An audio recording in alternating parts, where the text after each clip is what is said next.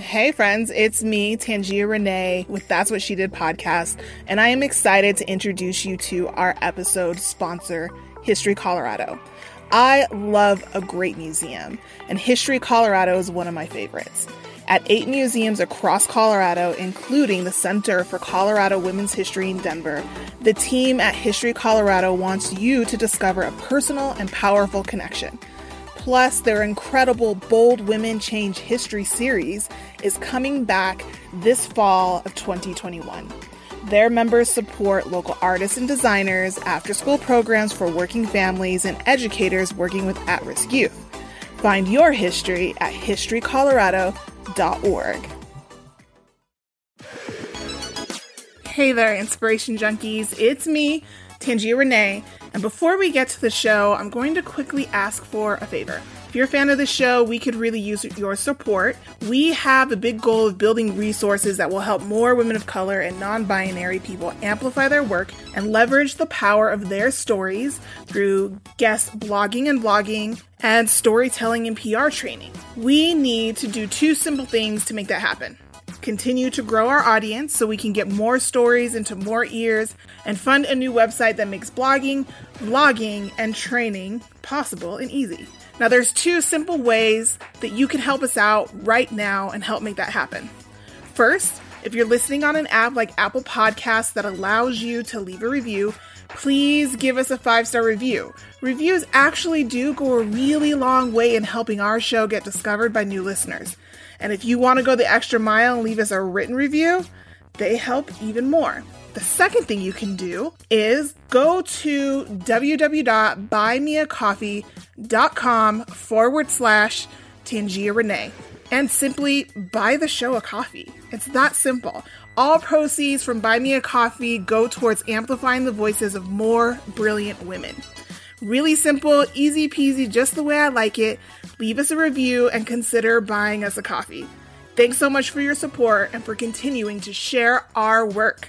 Smooches! You're listening to That's What She Did podcast. I'm your host, Tangia Renee.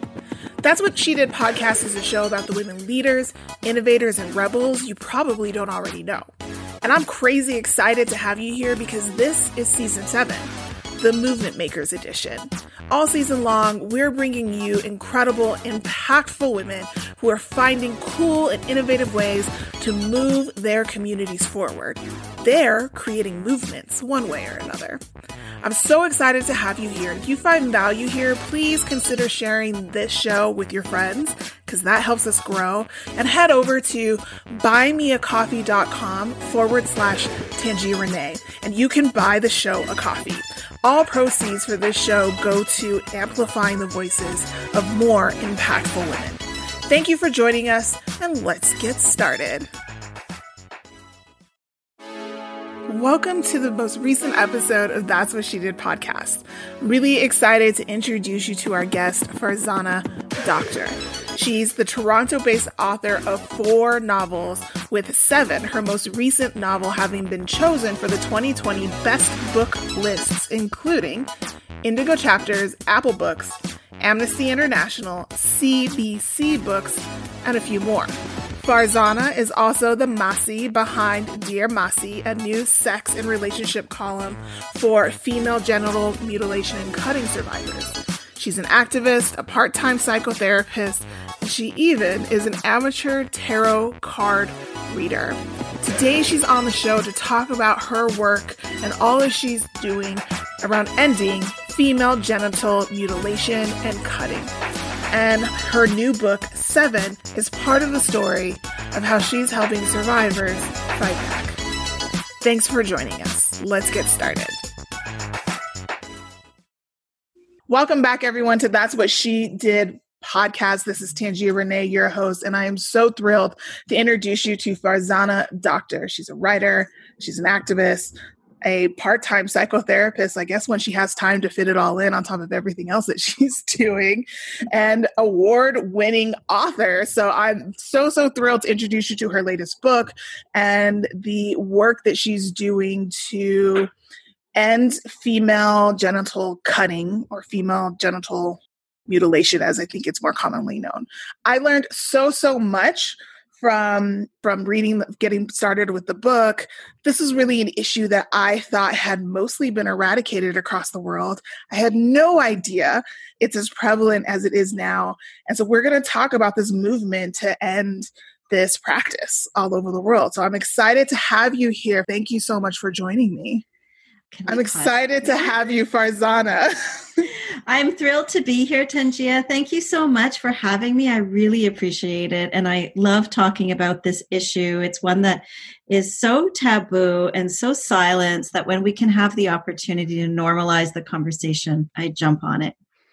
Yeah, like I said, so when your book came to me, and I was like, oh, okay, the theme here is around female genital cutting. I knew about it sort of in a very abstract way, not very in a concrete way at all. So I thought I was just going to be reading a history book, like fictional history. And I got my hands on it, cracked it open, and realized this was something else entirely. And as I looked through your materials and looked at your website, I came to understand, shockingly, that this issue is actually quite huge. I think it's just something that we don't really talk much about in the Western world. So it felt very foreign to me. So I'm happy to learn more about this. But before we get there, I definitely want to get our audience up to speed and just learn a little bit more about you. How did you get here? What was your journey to being a writer and eventually writing your latest book, 7, which is wonderful, by the way. And this activism that you're so engaged in, what was the starting point for you? In terms of being a writer, I think I was a writer my whole life. I'm from an immigrant family, and security, especially financial security, is a big deal. I shifted from kind of my creative side, went to university. I ended up being very interested in the activist issues, and that's how I ended up becoming a social worker, because you're supposed to have a financially secure career, right? I'm very glad I went that route, because I do have a part-time private practice in the afternoons, and I get to write in the mornings, which is a beautiful balance. And then the activism sort of happens around that. And in terms of this issue, about 5-6 years ago, I joined a group called We Speak Out that was just in its early days. And it's a group that is focused on working in the Dawoodi Bohra community, which is the community I was born into. And in our community, it's estimated that in my generation, 85% of us underwent what's called khatna, or female genital cutting, which is, it's supposed to be a cut to the clitoral hood when a girl is around the age of 7. Of course, sometimes more damage is done. This is done by amateur cutters and to girls under duress.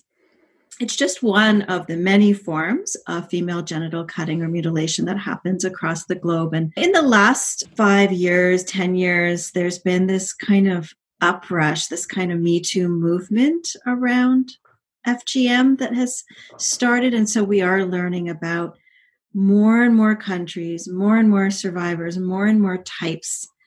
It's kind of exploded in the last while. And so I really wanted to be able to write a novel about this, because novels allow our reader to get into an issue in a digestible, kind of immersive way. The FGM part of the story is embedded in another story, a story about a woman, her relationships, her family, all of that. So this is a nice way to tuck a difficult issue into a novel so that people will read it and find it pleasant to read, even a page turner and all that kind of stuff. Yes. So I will agree. It is definitely a page turner. As I was sharing with you before we started recording, I just got my hands on the book last night because it was delivered to the wrong address. So I didn't have time to read the full thing. And I fell asleep reading it because I didn't want to put it down. That's not an exaggeration. It's such a good book. And even though I haven't gone that far into it, I do think that it really masterfully blends strong stories and storytelling with this incredible social justice issue that I think, at least in the Western world, doesn't feel like it's a thing. Yes, yes, it's not talked about very much. It's starting to be talked about more, and just talking about the Western world. One little bit of info I like to tell Western audiences is that until the late 70s, FGM was covered under health insurance plans, and it was done with white Christian, mostly evangelical women. It was or girls. It was done to them, and it was considered to be like a cure for, and I'm putting this in air quotes, hypersexuality, for lesbianism. Like it was a common practice in the 70s with that particular community. So we've already heard from a couple of survivors from those communities coming forward, and I anticipate that we probably will hear from more. Wow, that's news to me. I had not heard that. When I started reading your book, I realized I don't know anything about this. Probably like most people like me, I had no clue. It really sounded like something that was from 70, 90, 100 years ago in a rural village somewhere and had been eradicated. And so I went to the WHO website, World Health Organization. I was like, so what does the WHO have to say about this? Because surely this doesn't happen outside of some very deeply rural community somewhere. There's just no way. Like with the information that we have access to today, this isn't happening in like normal cities or yes. And I was shocked that according to the WHO, they're saying that there, as of today, are more than 200 million girls and women that have been cut across. And that's probably an underestimation because that's based on an estimate of about 30 countries where it's practiced. And in recent years, we now are at 92 and counting countries as more and more survivors come forward. So I imagine it's much bigger than that. And they're also estimated that every 10 seconds, a child is cut in this way. Wow. Every 10 seconds. Yeah. Wow. So was there a catalyst moment for you when you were just decided, this is the thing that I have to spend my time and energy on trying to change? Mm-hmm. It felt kind of like a compulsion, The catalyst moment was a woman named Massima Rinaldi, who is the founder of We Speak Out. She wrote an amazing article that came out in the mainstream Indian newspapers and with social media. I live in Canada and I saw it on Facebook. And people were talking about it very quietly in our community before, but it didn't become part of mainstream like public discourse until around that time. And then a number of other activists also started doing it and it just started to explode. So I think the moment was when I saw her article. I contacted her over Messenger, not really expecting a reply. I just said, hey, thank you so much for doing that. She wrote back to me and she invited me to join the WhatsApp group of activists that then later on formed We Speak Out.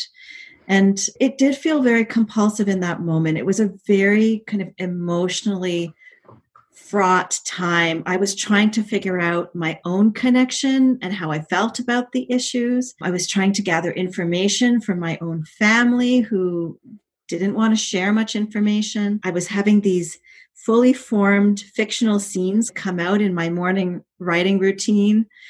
And I was also waking up to like dozens of messages on this WhatsApp group of women who are like so livid and wanted to do something. So it was this big kind of moment when I got kind of hooked into this issue, and I've been active since then. Yeah, I certainly could understand why. And it sounds like there is a connection with your own heritage to this practice. So how has that impacted you or changed you in any way? Yeah, I think the main way that it's changed me is when we uncover and heal a trauma, and we can do that at any age, right? Often memories are very, very suppressed and don't sort of tap you on the shoulder until you're ready, you're psychologically ready. And I hear that this happens for a lot of women in perimenopause, and that's when it hit me. So I was already going through perimenopausal symptoms, lots of emotional shifts. And then I started to have these sort of fuzzy memories, body memories, nightmares coming up for myself. So it was big. But whenever you heal, whenever you address your trauma and you start to heal your trauma, it's like taking a missing puzzle piece from your life and being able to fit it into place. And so in some ways, it makes your life more difficult, but then it also makes your life make more sense. And that was my experience with working on this issue. I also got to connect with a whole bunch of Bora feminists, which was a new experience for me. So that was going to be my next question is, what is the community response to this now that you're somebody who's active and vocal about this? When it comes to activism of any kind, I think, especially when something like this, that's such a deeply rooted cultural tradition, sometimes you're met with such a big backlash. Have you experienced that? We have as a group, like I'm the Twitter handler for We Speak Out. Mm-hmm. So there's a group of Dawoodi Bora women who have decided to fight for their religious right to cut their girls. They want to maintain the practice. And so many of them have been very trollish with us on Twitter.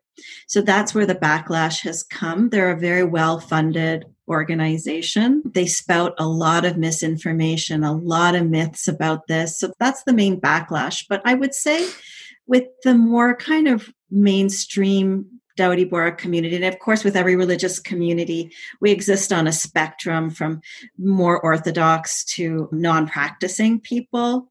And I would say that the least Orthodox people have really been very supportive. And then some Orthodox people have also been quietly supportive, but they've been working with us more anonymously.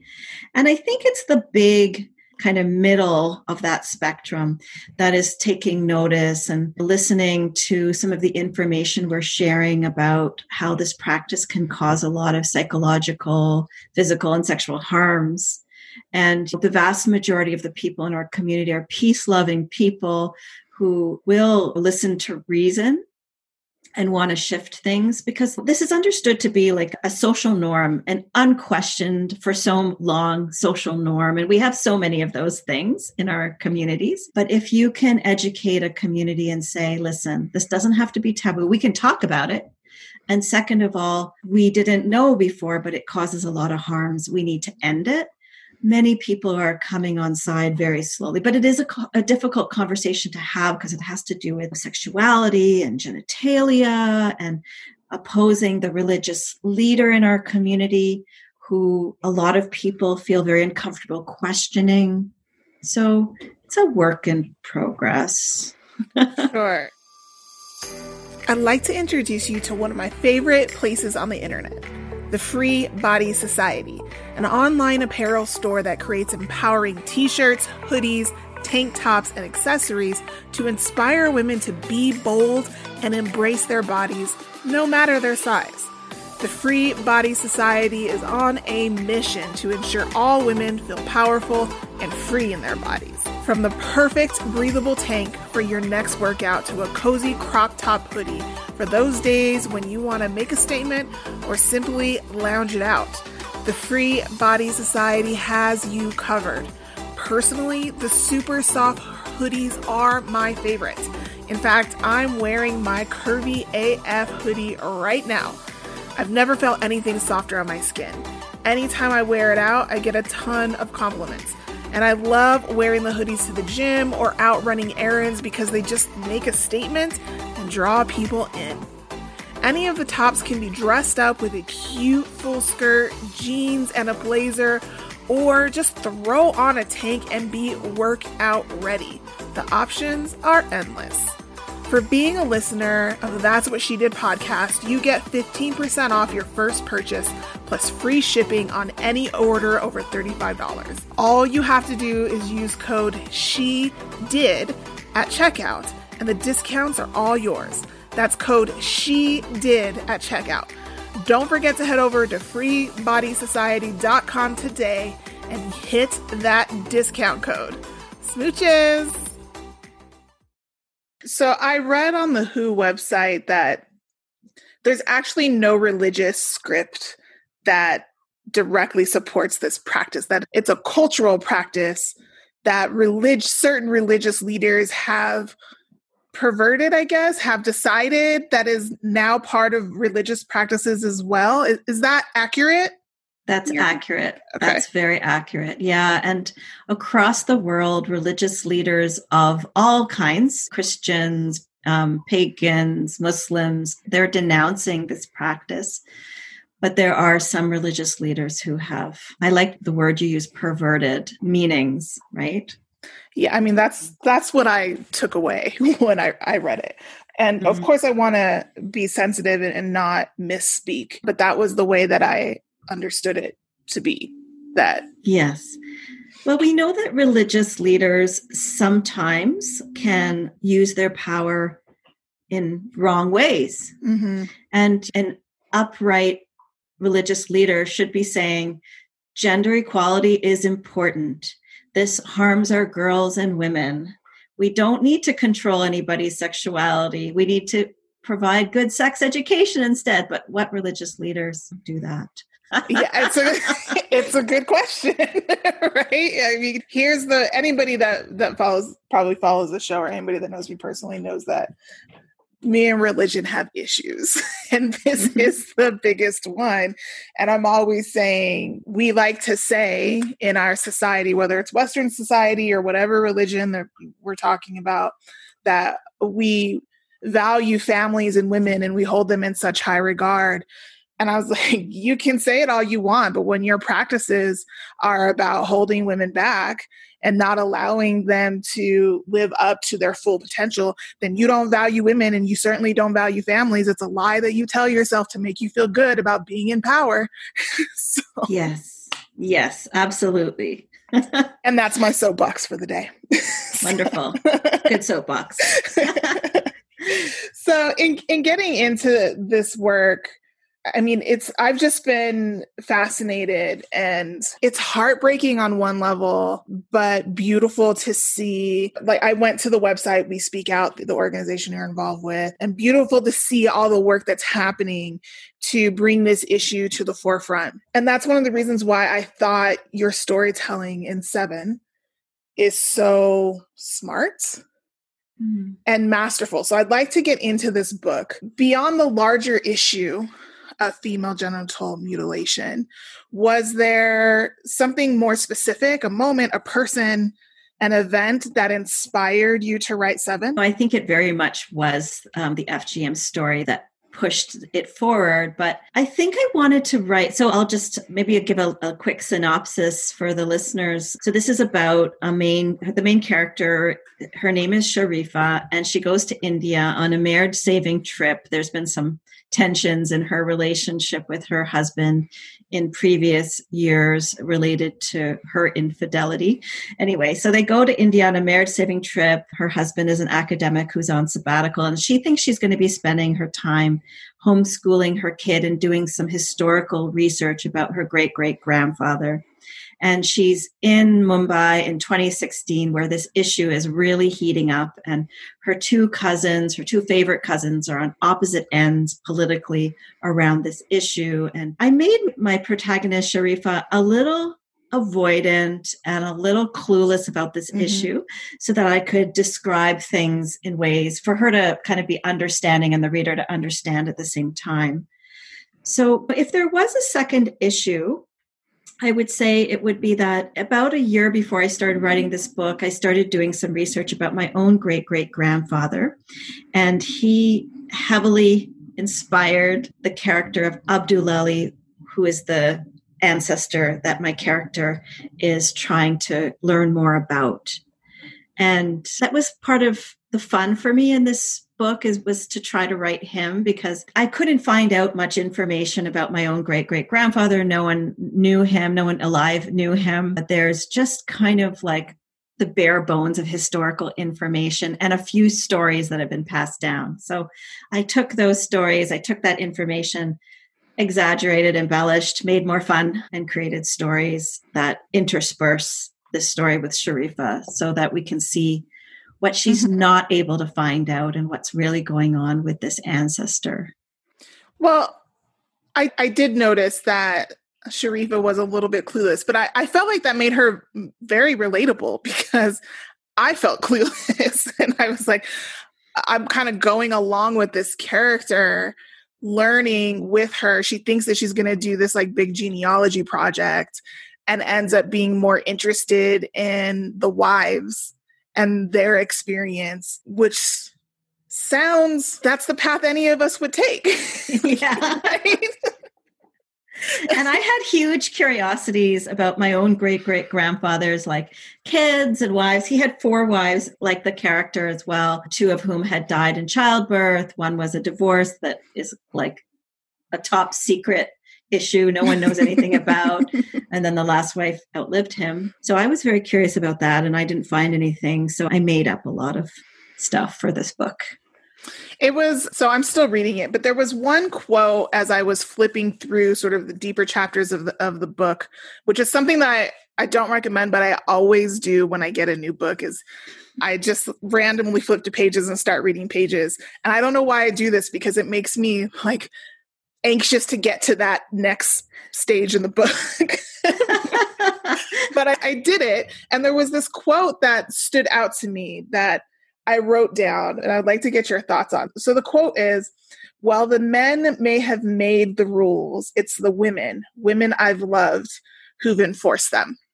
Yes. And I think that's really telling and interesting, considering that you just mentioned that on Twitter, the trolling that you received is largely from women who want to maintain this practice and defend it pretty fiercely. What do you think that's about? Yeah. So where I fall back to is I think about El-Tahawy. She's such an amazing writer, feminist.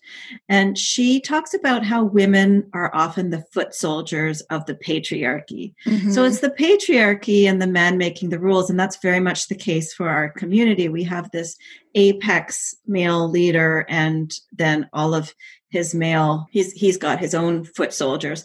But then below all of that are the women who are enforcing all of this. And most, I think, I can't think of any community where I haven't heard this, where FGM is practiced by the women, and it's done secretly. And sometimes men don't even know about it. In our community, until recently, when we started doing the awareness raising, most men had never heard of this practice in our community. So it's quietly done, secretly done by the women, because they are told that it is the correct thing to do. And they do it as loving parents and loving grandmas. They think that they are doing something right because they've been told that it's harmless and good. And so they're continuing the practice. And it's a very distasteful, unpleasant, painful, traumatic kind of process. But I think what happens, because it is trauma and it's happening young, they're often not fully, what's the word? Like they're not fully in their bodies as they're thinking about or practicing this. I think a lot of them are a bit dissociated, because that's what trauma creates, all this overwhelm in our bodies, all this cortisol release.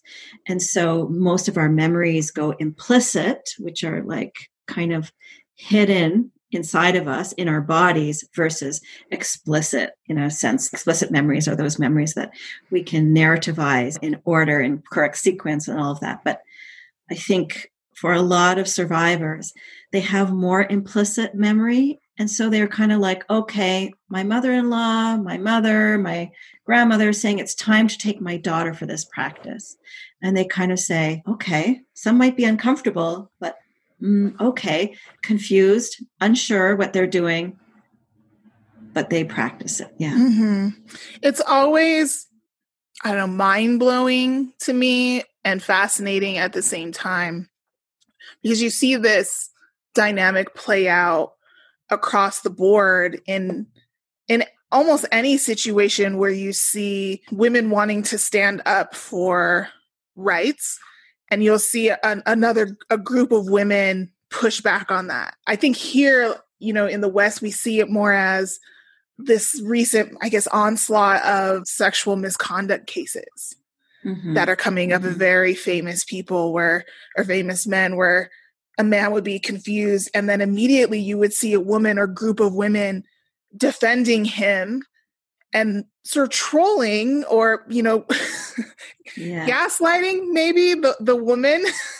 And instead maybe they absolutely believe that this man didn't do that, which, okay, fine. But do you have to go to the next step of belittling this woman? You weren't there. How do you know what happened? It blows my mind and fascinates me at the same time that, as you say, women are often the foot soldiers of the patriarchy carrying it out. And when I think about my own experiences of feeling, just beat down by the sexual dynamics, gender dynamics in our country, it was almost always a woman that put me in a position where I felt like I had to fight my way out of a corner. There have been not a lot of situations where a man directly used his power to try to control or oppress or leash out at me. It was almost always a woman. Yes. And I think it's because women have been very thoroughly educated in misogyny, and so it takes us so much work, so much time to unlearn and to learn the truth, right? Because it's so much fiction, so much lies we have absorbed. And it's the same thing across all the other oppressions. We've just been taught all the wrong stuff. And if we don't engage in that work, or we want to maintain our own privilege and power in whatever way we can, we won't do the unlearning, right? It's just fascinating to me and heartbreaking and mind-blowing at the same time when you see that happen, because you want to be able to say, but this is happening to you too. Yes. Yes. Let me tell you one hopeful story. Okay. We do have hopeful stories of change in the community because there has been a lot of awareness raising in the last few years. So my Nani, my maternal grandmother, has been sort of paying attention. My aunt, her daughter-in-law, and I have been active in these issues. And she has been asked twice to lend her image to campaigns that we do online. And she has agreed twice. And I feel so proud of her, this 96-year-old woman who never questioned any of this stuff, but she's got a good brain, right? And she's reasonable, and she's got a great heart. So as she's listening to all of this, she can say, okay, yeah, I agree with you. Yes, use my image for your campaigns, right? So that's an example of how change happens person by person by person. And there's been a couple of legal cases against Bora doctors. There's a big one that happened a couple of years ago in Michigan, another one in Australia. And I think the potential for legal consequences, because it's illegal in most countries, except for there's a few, like India is one of the few where it's not illegal, but it's illegal in so many places across the world. And so just the fear of legal consequences has also stopped people in their tracks. So we have a lot to be hopeful for. It's still difficult. It's going to take time. There's this goal globally for feminists working on this issue to end the practice by 2030. Ambitious goal. 9 years. We'll see. Does it feel like you're making headway? It does feel that way because more conversations are happening. And this book, sometimes it was really difficult to broach these kinds of conversations because it is such a difficult conversation, uncomfortable conversation to have. But since I've written 7, I've been invited to do lots of these kinds of conversations. So panels and podcasts and book clubs and festivals and that kind of thing. And so I'm having these sorts of conversations with so many more people. And so the book has been a real vehicle to be able to break silence and normalize these conversations. And I've heard from women in my community who have said, this really was healing for me personally. I had never had a chance to really work this through. Or they'll say things like, the first time I've talked to my mom about it. So that's the way we're going to change this, is through a million conversations. Yeah, and I think using this book, a fictional narrative, to tell the story, it makes it less overwhelming. I think it makes it less heavy in some ways. It allows you to, I guess, lose yourself in some of the characters because there's more happening than just the conversation of the cutting. Yes. There's more happening than just the conversation of the terrible things that happen to many of these women, right? There's the relationship dynamic between Sharifa and her husband, which I thought which even though I'm still at the beginning of the book, seems very interesting to me. It doesn't feel like this sort of stereotypical male, woman, husband, wife relationship. He seems surprisingly supportive of her. Right, which you don't always get in a lot of storytelling, especially when you're talking about history and cultural nuance, and you get that sort of stereotypical me man, you woman kind of a thing, and that is not the dynamic here. So you have that dynamic. You have her being really a Western woman, going back to her roots to learn about her heritage, and sort of immediately being assailed by how different and experiencing that clash that happens when you're like, oh, we're not in Canada anymore. We're not in the United States anymore. Yes. You know?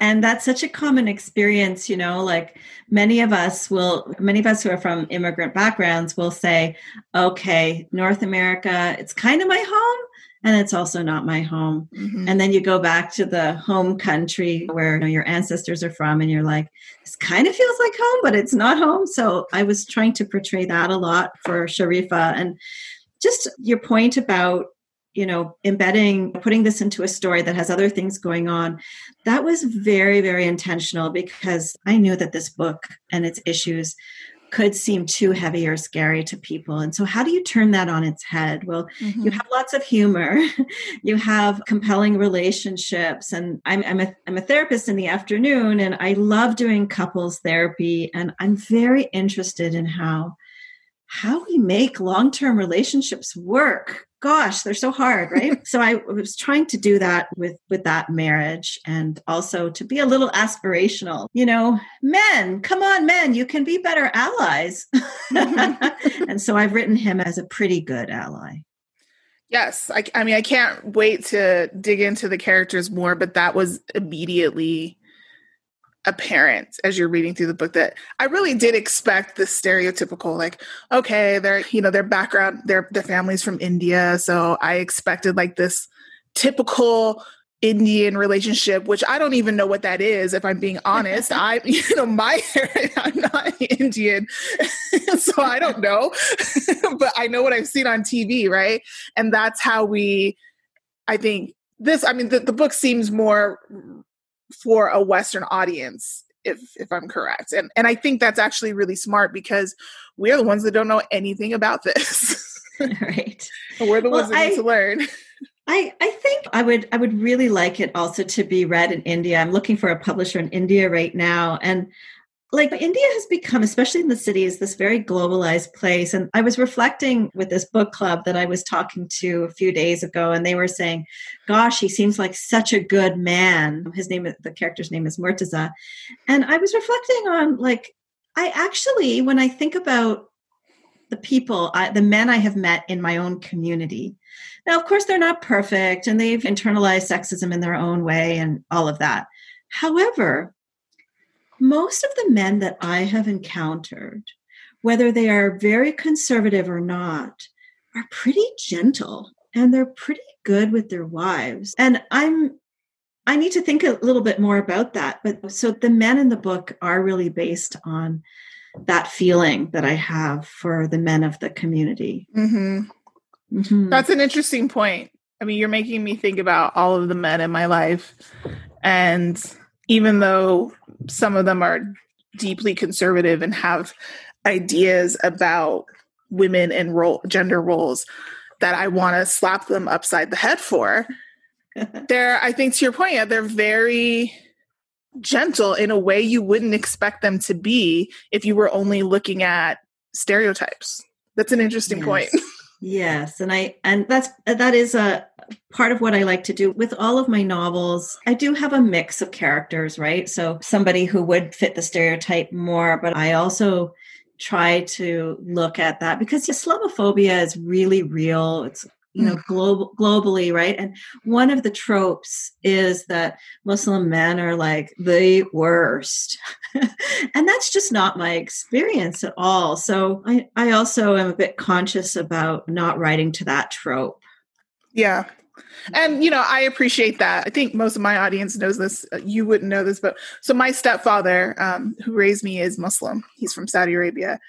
And it's absolutely true. Like the stereotype that Muslim men are these horrible, oppressive creatures was never true. I never saw him behave that way at all. It just isn't true. And he was probably the most influential person in my life that taught me to stand up for myself. Amazing. That's great. So, and then the other trope for the women is that we're all like passive victims, and so I've tried to write like a range of characters as well for the women in the book to really kind of show how we're everything. We're everything. Yeah. Yeah.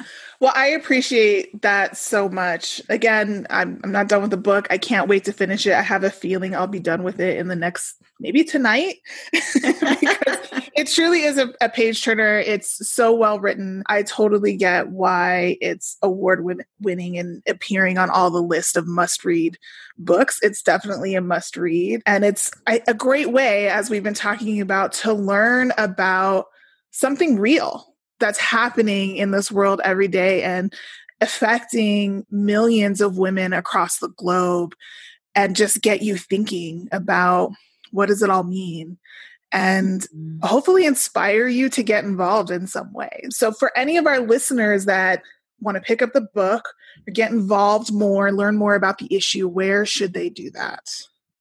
So the book should be available everywhere in North America in every store, and it's available in all three formats: audio, ebook, and paper. And if you'd like to learn more about the issues, you can follow me. I write about the issues quite a bit. So I'm just at Farzana Doctor. You can also follow We Speak Out, which its handle is Speak Out on FGM. Wonderful.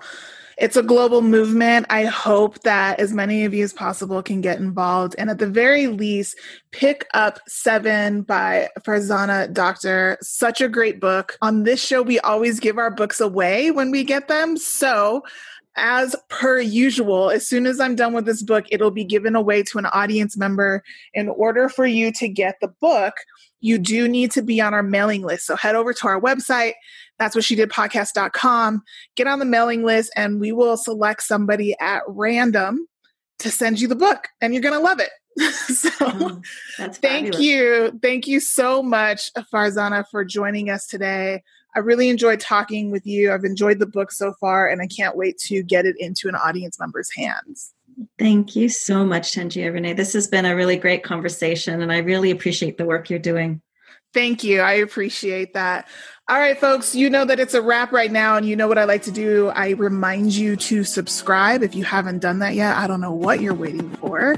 And get on our mailing list so that you don't miss the opportunity to win 7 by Farzana Doctor. Such a great book. Every author we've had on here is a great writer, and you want these books, so don't miss out. All right, that's it for right now, folks. I'll check in with you next week. Until next time, we out.